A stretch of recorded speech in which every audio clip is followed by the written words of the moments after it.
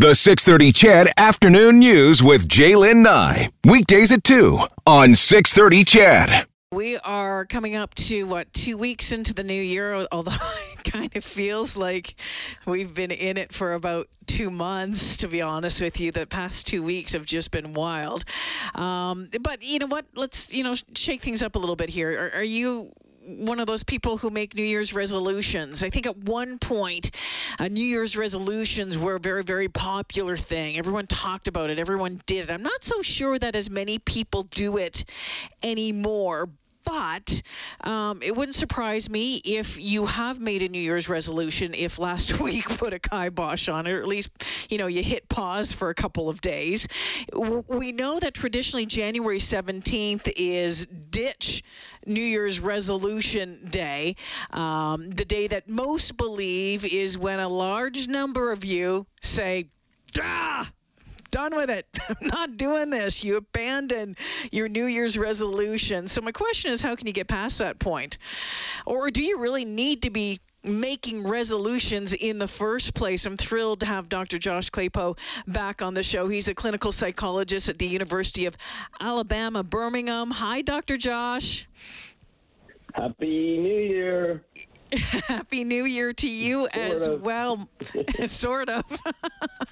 Hey, give me an idea. What's the, before we get into this, what's the feel in Alabama these days? It depends on who you talk to. I think, I get asked this a lot. It's strange times here. And I, as a psychologist, I'm supposed to be the one who has, the answers for the psychology behind what's going on.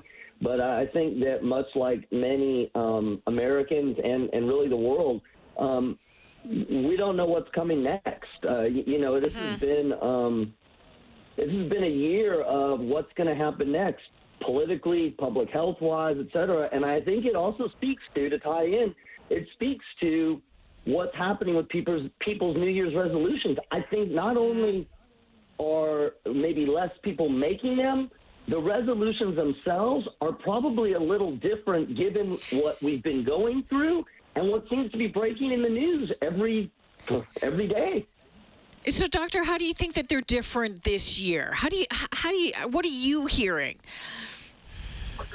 So, the typical resolutions, if you think about the typical resolutions, they're in a few categories. It's exercise or health. I'm going to eat better, lose weight, work out more, that one.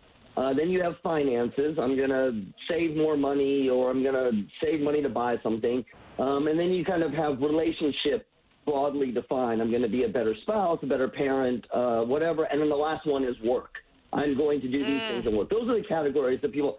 But if you think about it, with the pandemic particularly, it's changed everything. How people exercise, the way that they eat, the way that they work, the way that they parent, the way that they interact. So I think a lot of people have really rethought how they're doing those behaviors in the first place. And then to resolve to make a change, we don't know what's going to happen next week. So I think a lot of people are really stuck with, do I resolve to make a change or not?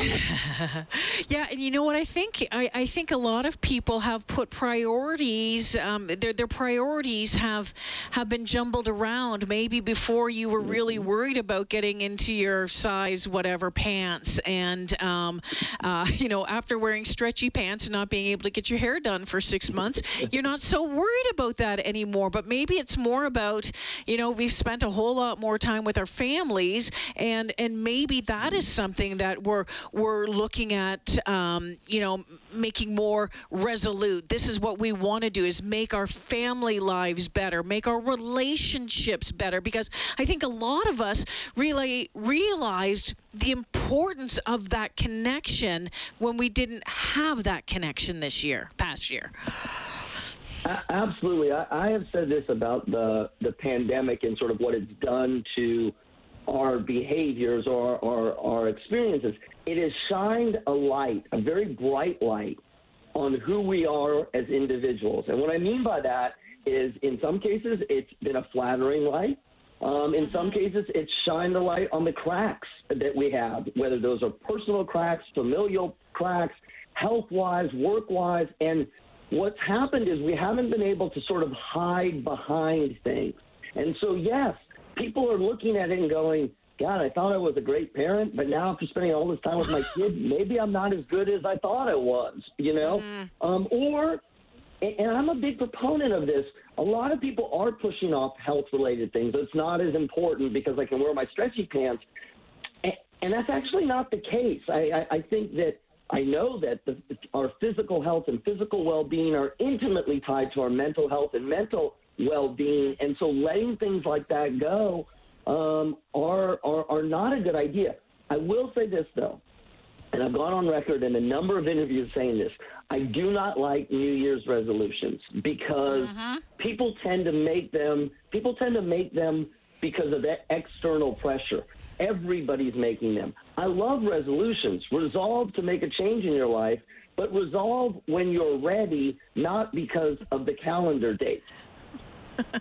I was listening to one of your interviews over the past couple of days, or reading one of the articles, and I love what you said. You said, you know what, I've spent my entire career helping people make changes, and tons of people have a lot of advice to give you, but most of it is BS. Right. And I thought, isn't that the truth? Isn't that the truth? So, you know, how do we cut past the BS then, Josh? It is. Oh my gosh! Yeah, you caught me. You caught me in an off moment in one of my Instagram videos. So here's my frustration. There is a lot of motivational and inspirational information out there. You can do this. Shoot for the stars. Make this the best year ever. And inherently, there's nothing really wrong with that. But what it does is it tends to set people up for unrealistic resolutions. You know, I'm going to run an ultra marathon. I'm going to lose 50 pounds. I'm going to become a millionaire. That's the BS. If you think about most of the changes that we resolve to make, they tend to be lifelong changes. I'm going to exercise. I'm going to be better in my relationship. I'm going to save money. They're not changes that we do for 3 weeks. And so this idea of setting off these huge, lofty goals, all it does is set us up for failure. This is absolutely a bit-by-bit, day-by-day, make it easy, make it reachable, move on to the next day. Now, I know that that's not sexy, it's not magic, it's not mystical. But the science is what bears that out. People who make successful change have goals that are reasonable. They have people around them who support them. They make those goals fit into their environment. And they have a system where they're successful week after week as compared to keeping their fingers crossed and hoping that they're successful. That's the science. It's boring sometimes, but I can tell you this, decades and decades shows that it works. Well, and that's the thing, Josh. Everyone wants it done. You know, click your heels together, wiggle your nose, and boom, you've lost the 40 pounds, or boom, your blood sugars are back down to normal, or boom, you have $100,000 in the bank account. It doesn't work that way. It takes that initial first step and then a number of smaller steps each time. You talk about progress and tracking the progress, and I think this is really important because it doesn't matter if it's a weight loss goal, let's say, or maybe trying to find that next job.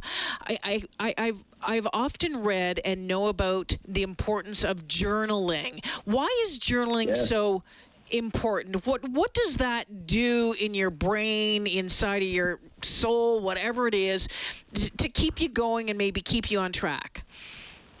Well, the term, or the technical term, is what we call the self-monitoring effect, which is basically if we monitor ourselves in our behavior, we're more likely to do that again. And really what's happening here is by taking it outside of our brain, whether we're writing it down, we're creating a progress chart in our phones, anything that we can see externally, it decreases the chance that we can play the mind games that we typically do on ourselves with the rationalization, the denial, that kind of stuff. And so really what it's doing is it's taking thoughts and it's making them observable. And when they're observable, it's more difficult to deny that they're not happening. And from a reinforcement standpoint, we get more pleasure out of seeing the progress. Now, again, that's one of those ones that seems simple. It seems too easy. It seems too simplistic to be impactful,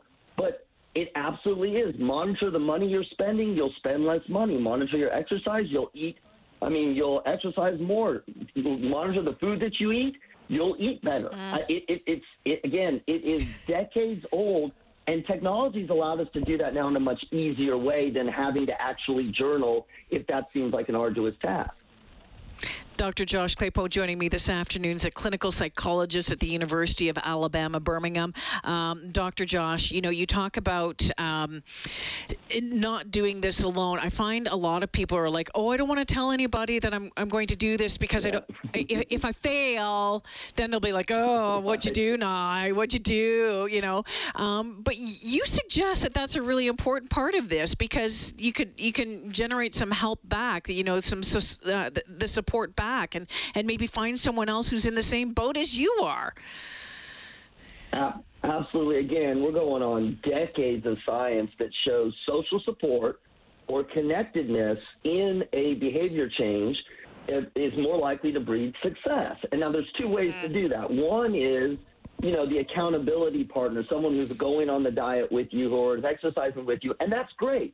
But the research also shows that even if they're not doing it with you, they're not engaged in the same behavior, that if people are around you, not just holding you accountable, did you do it, but encouraging you, literally encouraging you, saying you're doing a great job, keep going, you're more likely to be successful. So what I always tell people is don't hide it. Let somebody know and take it one step further. You can ask somebody, your friend, your family, look, I'm trying to make this change. If you see me doing what I'm supposed to, give me the encouragement. Now, I know that sounds silly, but again, think about your end game. Your end game is I want to be successful. And people like to encourage one another. So don't hide it. Let people know. Well, you talk about rewards. I remember years ago, and I'm talking a long time ago, maybe 18, 17 years ago, I did, actually 16 years ago, I did a couple of bodybuilding competitions, and it was real tough. A lot of working out, a lot of food restriction, a lot of you name it. And the picture the one day that I looked like that at the end of it all was pretty awesome. But we talk about rewards through that little thing that kind of kept you going. Maybe it was a bite of this or a bite of that. How important is a reward in whatever it is? We're not just talking about diet. We're talking about maybe just, whether it's exercise or being nice to your family, whatever it is. How do you look at rewards? It is. Listen, you said in the top of this interview, you said January 17th is the quit date. And that's the typical quit, because that's about as much time from January 1, about 2.5 weeks is about as much willpower on average as most people have to keep after it without some sort of reinforcement. So what I'm always telling people is what's going to get you from week to week, not what's going to get you till the end of the month. So a reward system that you build in, and it can be as simple as, if I'm nice to my kids like I said I was going to be, if I've saved money this week, if I've eaten well, if I've done my exercise, then I'm going to do something for myself that is not unhealthy, but that gives me pleasure. Maybe it's time away from my kids. Maybe it's renting a movie. Yeah. Maybe it's some sort of ice cream, something. But you cannot try to deny yourself for an extended period of time. You said it, as a bodybuilder, it is incredibly hard. You get to the end of that competition, and you're spent. When we're talking about lifestyle change, it's the rest of your life. So I call it a treat a week. It is a treat a week if you've stuck with it, and then you're able to go to the next week. There we go. Dr. Josh, before I let you go, I'm curious to know if you're watching the football game tonight. It's funny. Of course I am. I mean, where I live, I absolutely am. I will tell you just quickly, this is they talk about COVID brain. Between the pandemic and change of our lifestyles and the political thing, our sports schedules are all off here in the States. I'm watching basketball and college football and all this at the same time. And so what I've said in some of my Instagram posts is, when you hear take it day by day, of all the times that we need to be taking things day by day, it is right now. Absolutely. Well, it's funny because my producer is an Ohio State fan, and I'm an Alabama Yes, I know. fan. So we were battling back and forth a little bit earlier today.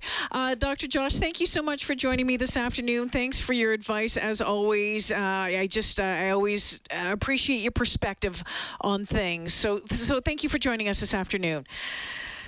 It's a pleasure to join you. Happy New Year. Yeah, you too. You can check out Dr. Josh Claypo as well. He has a great Instagram account, and he gives lots of great little tips of advice, little bits and blurbs that can get you through the day. The last name Klapow. Check it out on Insta for sure.